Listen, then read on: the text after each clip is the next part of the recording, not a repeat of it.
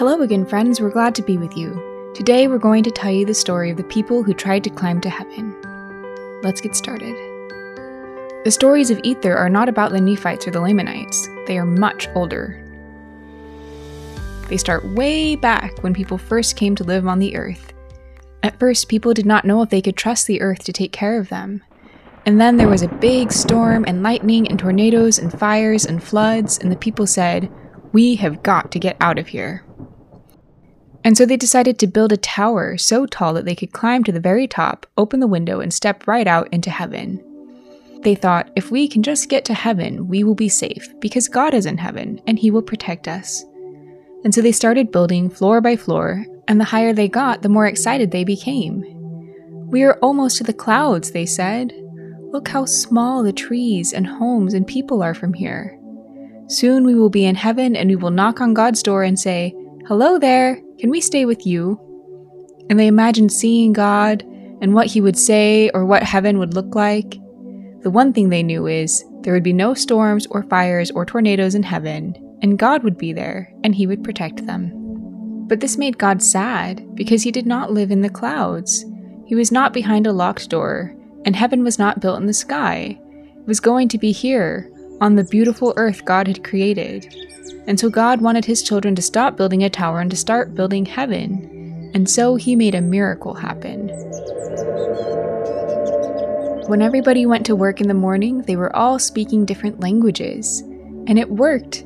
The people stopped building the tower because they could not work together, because they could not understand each other.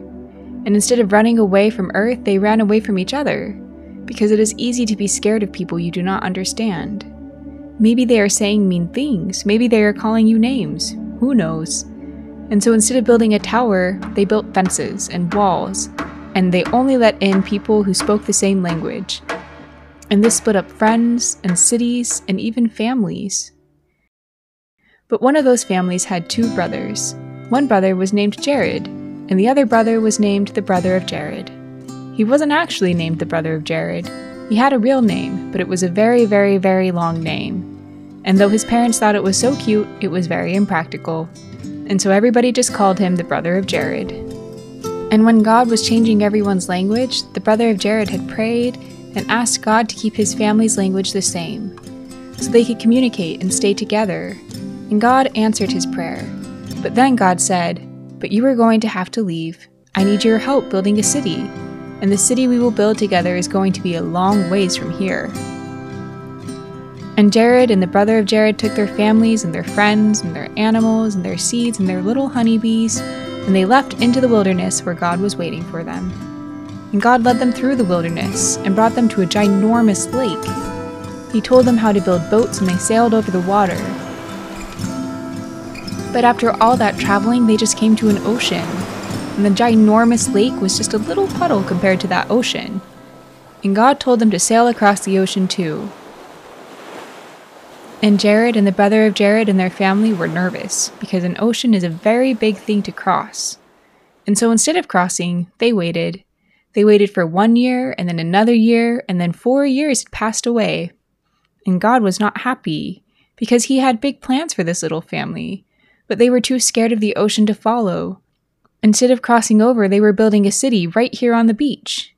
And God said, "You have forgotten me, but I have not forgotten you. And this ocean is not big enough to get between us and our city. You will build boats, or something more like a submarine. We will call it a barge. And you will put all of your people and seeds and animals inside these barges. And you will cross this ocean, and I will be with you all the way to the end of the earth." "God," said the brother of Jared, "I am sorry we forgot you, but we are scared. We are so small, and the ocean is so big. What if there are storms, and the ocean swallow the barges up?" "You are right," God said. "There will be storms, and you will be like a whale floating along in the middle of the sea. And the waves will grow tall as mountains, and you will sink all the way to the bottom of the ocean. But I am deeper than the ocean, and I will reach into the water and pull you back up. And I will open my mouth and blow you all the way to the promised land." And when the barges were built, they did not let in any water, but they also did not let in any light. And they did not have electricity, so the journey across the ocean was going to be pitch black. And this made the kids scared, and it also made the adults scared, because everyone's a little afraid of the dark. "We need light," they said. And so the brother of Jared thought long and hard. Then he brought rocks up a mountain and put them on the ground and spoke to God. "Obviously, I don't have any ideas on how to make light," he said. "But you made the earth and the sun out of less than this. Please, can you help us make light? Because we are scared of the dark." And God reached down and touched the rocks and made them grow bright like the sunshine. And the brother of Jared saw God's finger touching the rocks, and he was frightened. He did not realize God was there beside him. "God," he said, "are you here?" "Child," God laughed, "I have been here all along." And all of a sudden, the brother of Jared opened the eyes of his soul, and there was God, standing with him in the world. And God spoke to the brother of Jared and said, "You are not on the earth to run away from your fears, or from each other, or from darkness or difference. You are here to run towards something, and it is a city I have been talking about. It is a city of God.